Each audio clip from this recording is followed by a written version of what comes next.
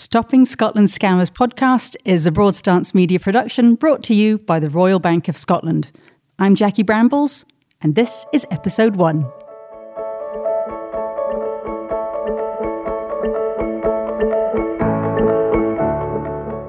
If you've seen Stopping Scotland Scammers on television and are thinking this might just be the same thing all over again, minus the pictures of course, stick around. The podcast isn't a repeat of the TV programme, but it is inspired by it. We'll be looking at the stories through a different lens, exploring the emotional impact. I was devastated. I was thinking how stupid I was. It was just this awful feeling in my stomach that you had, and it just wouldn't go away. Delving into the psychology of who gets scammed and why. You're not special. It happens to all of us. It's fine. You know, you're not more dumb, you're not more stupid, you're not a bigger sucker than anybody else. And possibly going off at a few tangents or wherever our curiosity happens to take us. I thought zombies were like walking slowly with like a limp and, looking a bit... with their arms sticking out. No way! These were like, this is like facing 30 Usain Bolts.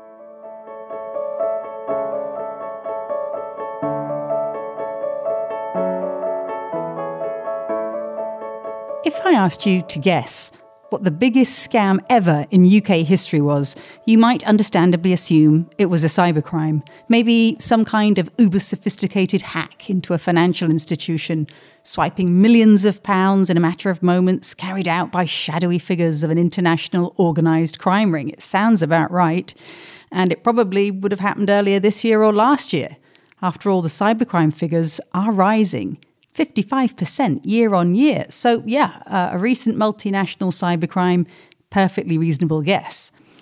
But actually, the truth is way more unbelievable and much closer to home. This spectacular scam took place 173 years before Echo Bay, or eBay as it was later rebranded, ever made its first online sale. So the year was 1822, and about 30 miles north of Glasgow, a man by the name of Gregor MacGregor of Lochcatron began an extraordinary con that netted him the equivalent of what would be £3.1 billion in today's economy. Now, just to put that into context, last year's total cybercrime figure was 1.1 billion. That's the sum total for all the cybercrimes in the UK. So the tale of Gregor MacGregor raking in nearly 3 times as much cash with one scam, 8 years before the telephone had been invented, let alone the internet, is a story well worth telling. But it's a long one, so I'll just give you the highlights and then we'll get back to the present day.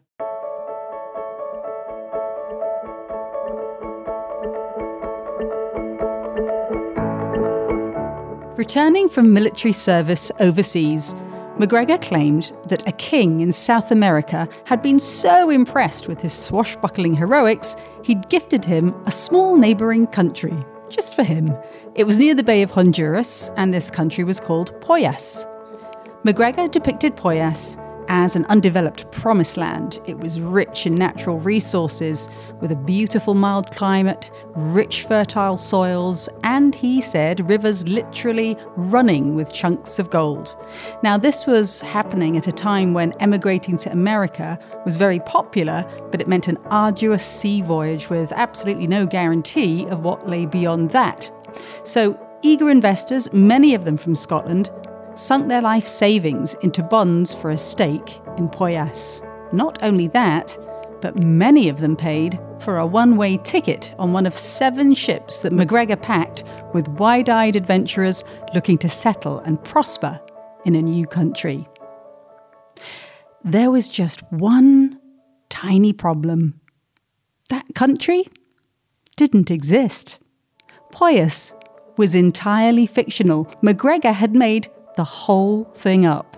It was a spectacular scam that netted him a fortune, but was catastrophic for his victims.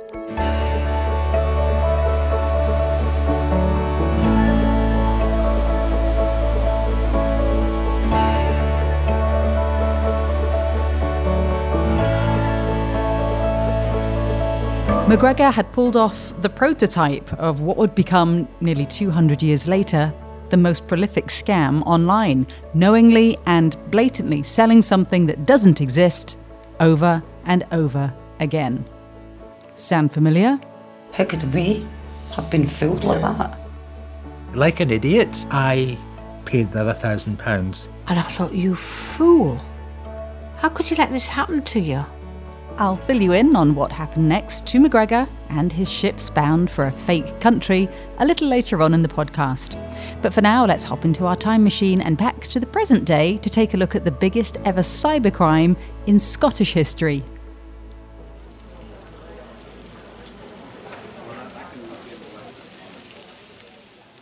A word of advice. If ever you have cause to be on the telly and you'd like to be filmed in a flattering light, the smell and sound of bacon rolls being prepared is nectar to a ravenous and appreciative camera crew.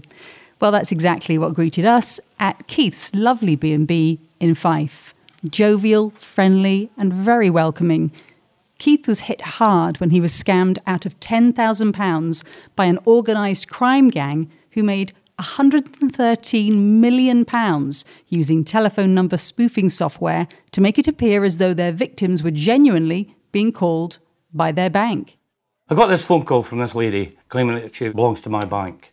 Keith was told that his bank account was being drained by fraudulent activity and that in order to make it stop, it was necessary to shut down his old account and open a new one. They just needed a few details.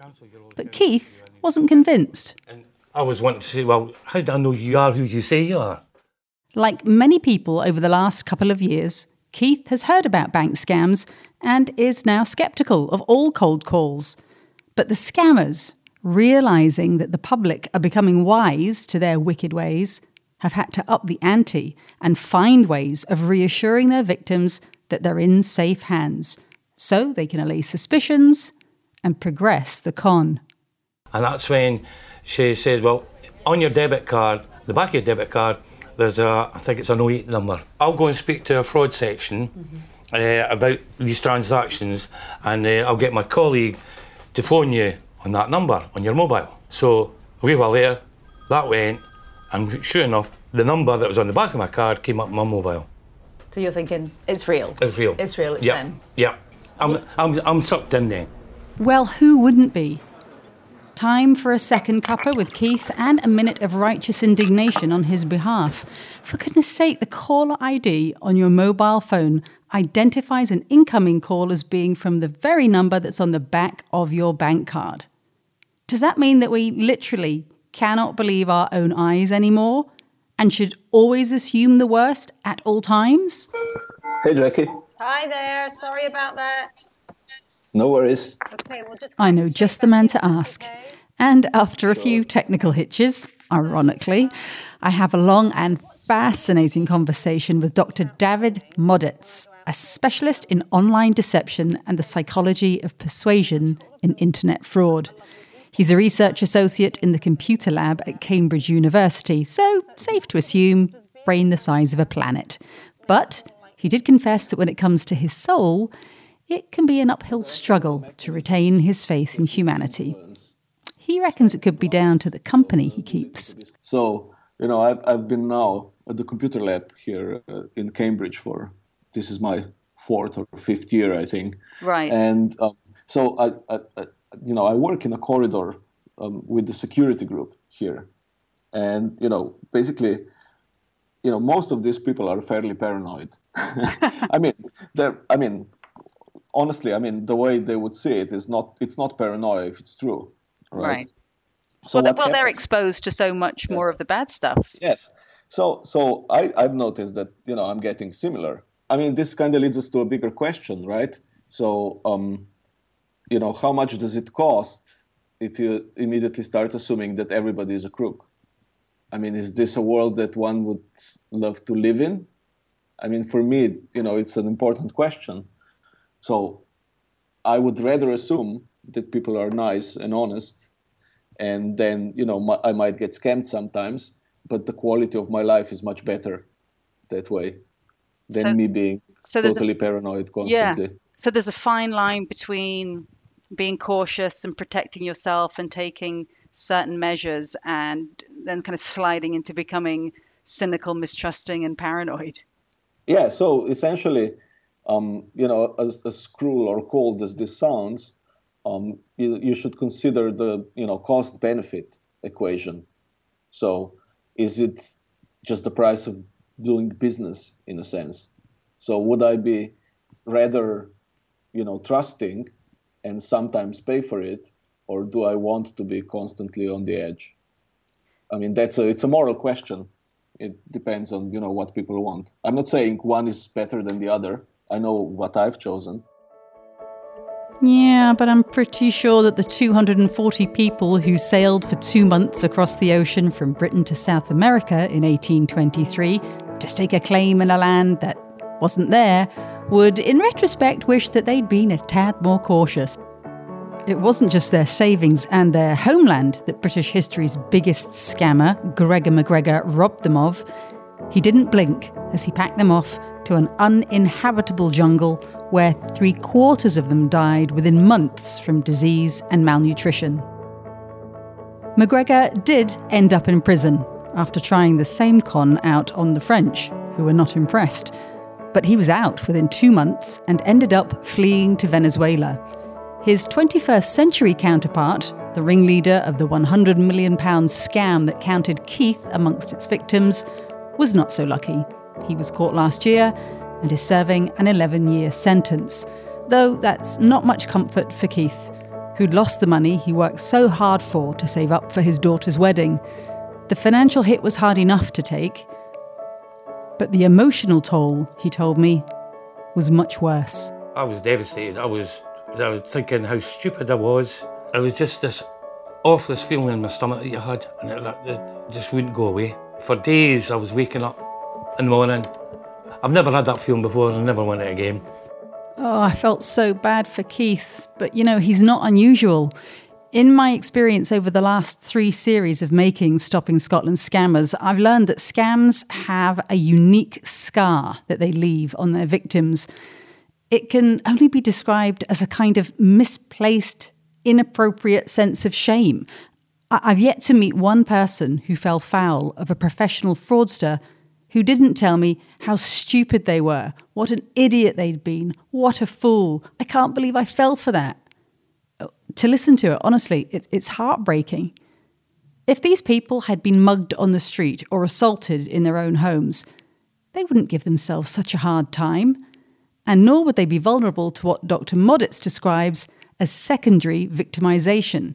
More on that in the weeks to come. In fact, lots more actually, because over the course of the next few podcasts, we'll be delving deep into the emotional and psychological aspects of being scammed. Dr. Modic has done extensive research on the financial versus the emotional impact of being duped. So we asked them, considering how much you own, how much money you make, in a particular month, how strong was the financial impact? So we needed to relativize this because, if people are very rich, some money that they've lost, they might not care. Right. So for instance, if you're a millionaire and you lose £100, well, so what? Right.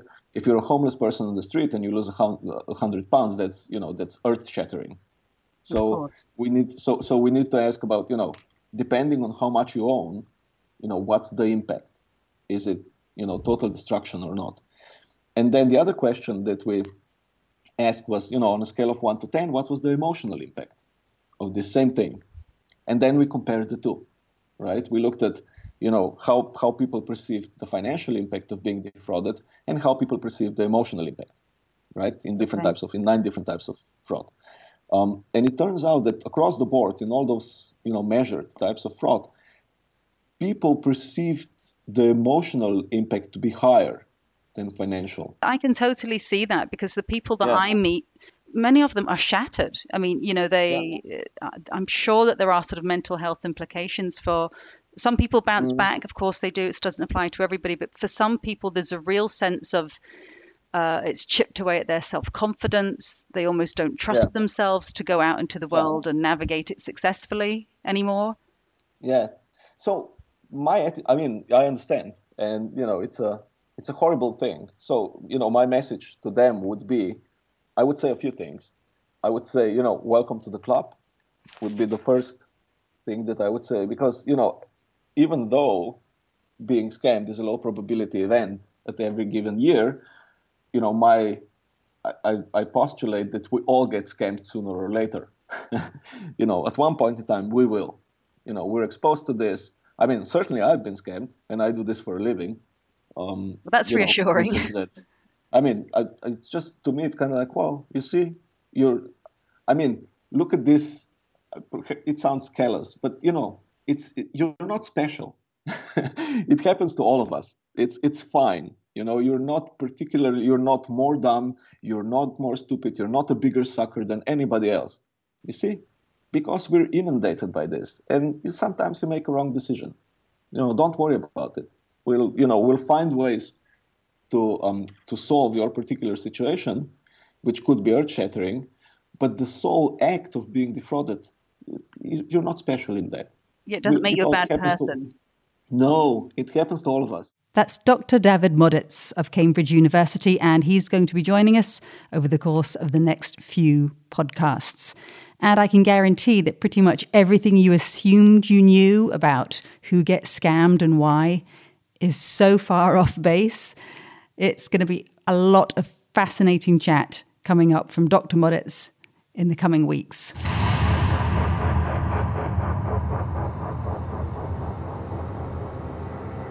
Okay, it's tangent time. This is where one of the case studies that we filmed on the TV show piques our interest in an additional and slightly offbeat kind of way here at the podcast. On the show, we followed the case of 3 young men who were scammed out of ticket money for an event that never took place. They didn't get a refund or any explanation. But we'd like one, please. We would like to know more about this rather apocalyptic-sounding event. And perhaps you would too. So who better to share their own horrifying experience in this psychotic social pastime than adventure athlete and journalist Tobias Mews? So come on then, Tobias. What in the name of Norman Bates is a zombie run?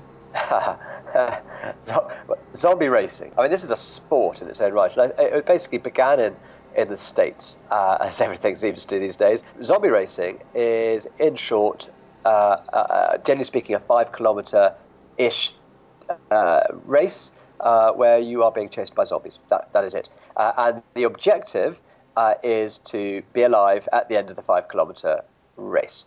So if you kind of picture a park run, it's the best way to do it, the only way I can imagine it. Picture a park run.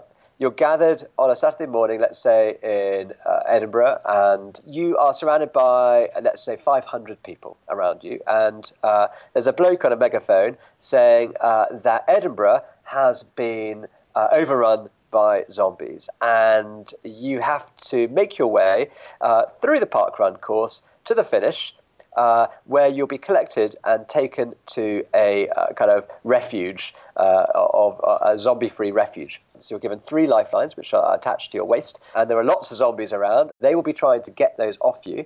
And just to make life a bit more difficult, there are lots of obstacles. So it's kind of like an obstacle course race with zombies chucked in. Does sound a bit bonkers, although quite a good laugh, I'm sure. So did our intrepid hero and former captain of the British Army start to get a little competitive with the undead?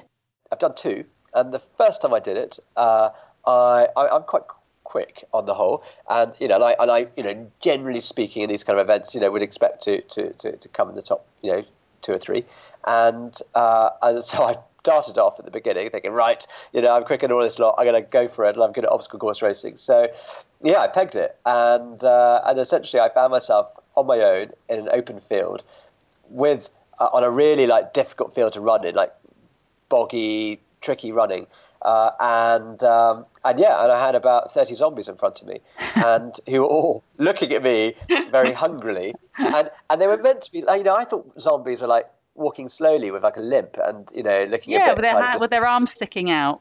No way. These were like, this is like facing 30 Usain Bolts who decided, mixed with the first team and the rugby team. It was basically the rugby squad in front of me, and they weren't playing zombies. They were playing like, I'm going to get this guy. He thinks he's fast. Wait. So I lost all 3 lifelines in the space of about 15 seconds. What about the second one? Did that differ in any way, or was that very similar? I was clever. On the second one, I had my decoys. So I set off at a good pace, but I let a couple of guys go in front of me, and I used them as bait. And it's nasty, isn't it? Racing tactics, you've got to do these things. So knowing what I knew, I let them dart off, just because I just kept just behind them. And so obviously, when the zombies were busy attacking them, doing British bulldog sessions, I then sneakily snuck around and evaded capture. And so the first time I was infected at the finish, and the second time I managed to survive, and it worked. But really, really, really, really good fun, and loved it. Tobias, before we let you go, tell us where we can see you, read about you. What are you up to next? What's coming up for you? Well, I've just released a new book called Go. It's an inspirational guide to getting outside and challenging yourself. And essentially, I spent the last couple of years really creating my own races, creating my own challenges. I've been racing buses and racing funiculars and racing boats and chasing the sunset, from doing, a race from the sunrise to sunset. I've done overnight races where I've given myself just enough time. I say races, challenges, I want to get from A to B, and I give myself 14 hours to get there. And essentially I've got to be back, I've left work at 5 o'clock. I've got to be back at my desk by 9 o'clock. That's my parameter. And in that time, I've got to get somewhere and get back again. I ran from London to Brighton. I caught the first train back from Brighton back home, to sit back at my desk, with a coffee about 9 o'clock. That was I had barely any sleep, but that was my challenge. Brilliant. And the point is, if anyone wants to join me, they can, because I love nothing more than doing it with other people. So if anyone's got a balmy plan they want to do, and they want to do some peak-to-peak challenge, they want to create a swim run in the Lake District, they want to, race a particular bus, wherever it is, let me know, and I will come and join them. Tobias Mews there. Exactly the kind of bloke you want chasing a taxi down the high street on a Friday night when you realise you've left your mobile phone inside. Jackie Brambles here with the Stopping Scotland Scammers podcast, produced by Broadstance Media and brought to you by the Royal Bank of Scotland. Check out their online security centre for some fantastic advice and information on staying safe online. And you can find that at personal.rbs.co.uk.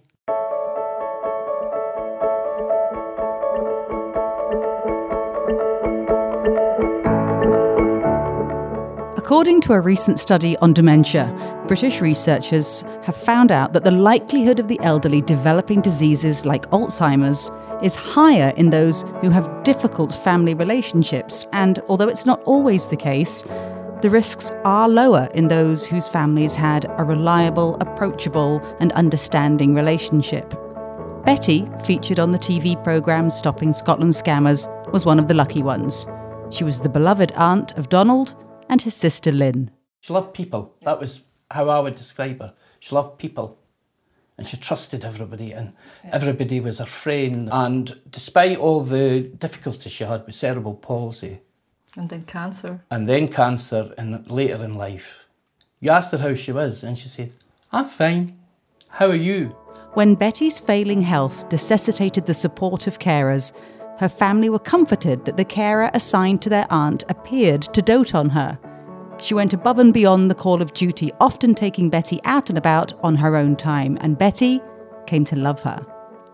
But what the carer loved was the £40,000 life savings that she was gradually siphoning out of Betty's bank account over a period of years. In fact, until her dying day.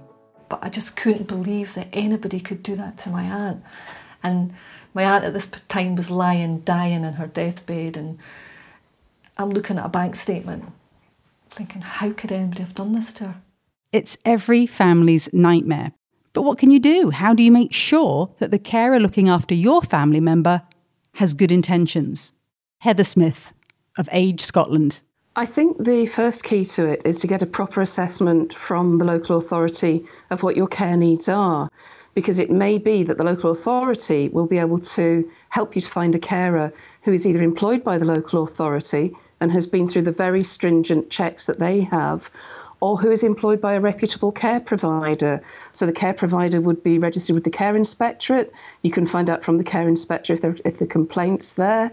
And many staff will be members of the Scottish Social Services Council, so they'll have professional registrations too. So if it's a council service or a proper professional care provider, they should have made all those checks. You should have had peace of mind. And of course, there will be someone with a robust complaints procedure if you think that something's not going right. I suspect there might be more of a risk if people look for informal carers, someone they know and trust, who seems nice, who seems friendly, who may, which is quite a frightening thought, have actually provided care for somebody else locally and seem to have done a very good job. It may be that there is somebody around who is actually making a practice of preying on vulnerable people, but is maintaining a reputation for being caring. So it's a bit like, in some ways, anybody else that you would let into your home. Don't trust someone just because they seem nice. Check out their credentials. If it was somebody, say, coming to fix the roof, you'd want to check them out with your local care and repair or your local council trusted trader scheme. There will always be criminals who will abuse any system. Fortunately, they're the minority, but I think going through official channels, particularly for care, is the right way to go. Taking on that responsibility of negotiating local bureaucracy on behalf of our elderly relative, well, it's one of those life hurdles that can seem confusing and, frankly, overwhelming. So what about people who just don't have a clue where to start? If they're not ready to go to the council because they haven't been involved with the system for so long, ring one of our helpline advisors and say, this is the situation, who do I need to speak to, what's relevant? A helpline advisor will talk them through their options because care is our biggest inquiry that we have. And we also produce a whole range of information on paper and on our website about how the care system works, how the care home system funding system works, how to choose a care home, how care at home should work, how getting your home adapted so you don't need to go into a care home yet all works. It's part of our purpose as Age Scotland to produce that information. Well, that's just a lifeline, isn't it, to people, that there's somewhere to turn to ask those questions before you do have to sort of dive in anywhere officially. I think it's easier to know where you stand before you go to an official body. And it might be the local authority you need to speak to. It might be that you also want to check out somebody's entitlement to disability-related benefits, because many people who are living with a disability, who are older people, will have an entitlement to attendance allowance. But it may be that nobody's told them, because people may know about the care system, which is the local authority, and attendance allowance, which is the DWP, but not actually know that those systems won't communicate with each other necessarily. So it might be that somebody might not want a care package, but would accept money from the Department for Work and Pensions, which they could then use to pay for some of the help that they need, or for sort of meals that they could cook more easily if it's maybe something like preparing vegetables that they can't do anymore. There might also be a help available locally. It might be that if someone is not managing to cook anymore, there might be a lunch club around the corner that could help. Age Scotland's got around 1,000 many member groups, many of which are organisations which provide services for local people, which could be lunch clubs and befriending and things like that. So it might be that there is another solution to what somebody isn't coping with. I'm sure there'll be many people who will be ringing that hotline. What can we do, or what is there in the local area? It's a fantastic resource. That's what we're for, because many of the issues that come with later life you're not prepared for, or you haven't thought about. So if we can actually make a difference to people's lives, that's what our helpline is for, and that's what our network of member groups is for. Our community development staff support them so that if they're providing a lunch club, then it will be as good as a lunch club can be. If they're wanting to develop their services, we'll look at what we can do, and when we can, we'll get funding for other projects to do a little bit of what we do better for a specific group. We're at the moment, we have an early stage dementia, looking at what we can do to support people with early stage dementia to have the best lives that they can. And again, a lot of that is around taking control, getting power of attorney, making decisions for your future. And we're soon going to be doing some work with older veterans who have rights that they might not know about. The website address is www.agescotland.org.uk, and we do Scottish information for older people in Scotland, because when you actually look at it, most of the issues that affect older people's lives are already devolved to Scotland. If you look at care and health and housing and the help with heating schemes and the whole court system, the information that you might read that's UK-wide may well not apply in Scotland. Scotland has its own systems of social welfare around those issues. And a helpline number is 0800 12 44 222. And we've got a team of advisors based in Edinburgh who answer these questions day in, day out, from older people themselves and from family members who are going, so what do I do? I don't know how the care system works, but then why would I? Where do I begin? It's part of what we exist to do as a charity. So, lots of great advice, information and support at Age Scotland. But as well as the practicalities of coordinating care for our ageing loved ones, there can be an emotional toll that doesn't get as much airtime. Jackie Highe has written a brilliant book on exactly this topic called Now Where Did I Put My Glasses? It's a very emotional book, and I wondered how she'd done all her research. I spoke to over 300 different individuals for the book, and I found that two things happened. People got terribly emotional when you gave them the chance to actually talk about it to you. I spoke to all the generations. I spoke to grandchildren, parents and grandparents, you know, the older generation as well, about how they felt. So that there was everybody's side got put, if you like.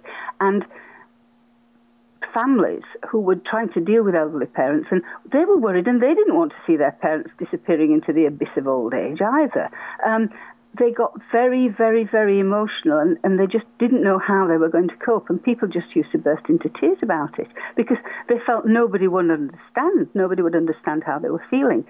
But actually, if you think about it, everybody is in the same boat. It comes to everybody in the end. And as long as you're doing your best and you love your parents, you can't do any more. And you have to forgive yourself. But the frightening thing is the people who did fall out with their parents sometimes did end up not talking to them, and then they died. And they never forgave themselves for that ever. So that is probably the worst case scenario. Don't lose touch. Even if it can't be, if it's only on the phone, or don't let them get to you. They'll push you, because it's just like teenage children. They'll push you till you lose it, till you lose your temper. But it's them pushing back and trying to be independent, just in the same way that teenagers are. And you have to be the soul of patience, and that's very hard. And you also have to be sort of the buoyancy aid, don't you, emotionally, to parents who are perhaps, have increasingly failing health. It's very difficult to cheer somebody up when the grim facts are there's no hope of things getting better. In fact, they're going to get worse. It's a very difficult situation to be a cheerleader in that environment. When your parents are getting frail, becoming more and more frail, they're getting more and more frightened, and they are definitely getting more depressed. You can be positive. Your role is to be positive always, and to say, look, you're better than you were last week. This is great. Look at this. You're looking fantastic. And take them out shopping, for a new coat, or take them out for a cream tea, or whatever it is that floats their boat, a football match, down to the pub. It doesn't matter. Keep the normal things going. Keep the usual chatty, real life fun things going. Make sure they see plenty of their grandchildren. Explain to your children that this is their grandparents, and however, it's sometimes hard for young people to relate to older people, but most grandchildren really love their grandparents, even though they can get embarrassed about how to talk to them because they don't really know the right way to do it. Encourage them to be together. And I would say this from as soon as they're born, actually. I mean, speaking as a grandparent, spend as much time with your grandchildren as you can. That's what they want to do. As parents, make sure that your children spend time with their grandparents. It cheers the grandparents up a great deal, especially if they're feeling a bit frail. A little bit of TLC, a bunch of daffs, whatever it is, turning up and giving Grandma a kiss and saying, can I make you a cup of tea, Gran, and this kind of thing. It's all normal, everyday stuff, and that's the stuff that lifts their spirits. There is nothing too small or too ordinary. I mean, if it's your sister and she was feeling a bit down because she wasn't well, you wouldn't hesitate to just do the normal things. You wouldn't try to think out elaborate plans to take her out of herself. You'd just pop around and have a cup of tea with her, wouldn't you? Yes, and of course. And it's exactly the same thing. You just pop around and have a cup of tea, keep them cheerful and keep them positive. Now, where did I put my glasses? Written by Jackie Highe.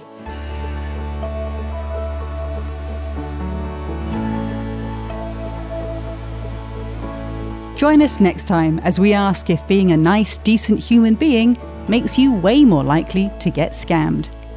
And who said camper vans were for boring wet weekends, bickering with the one you love in a metal box for days on end? Certainly not me.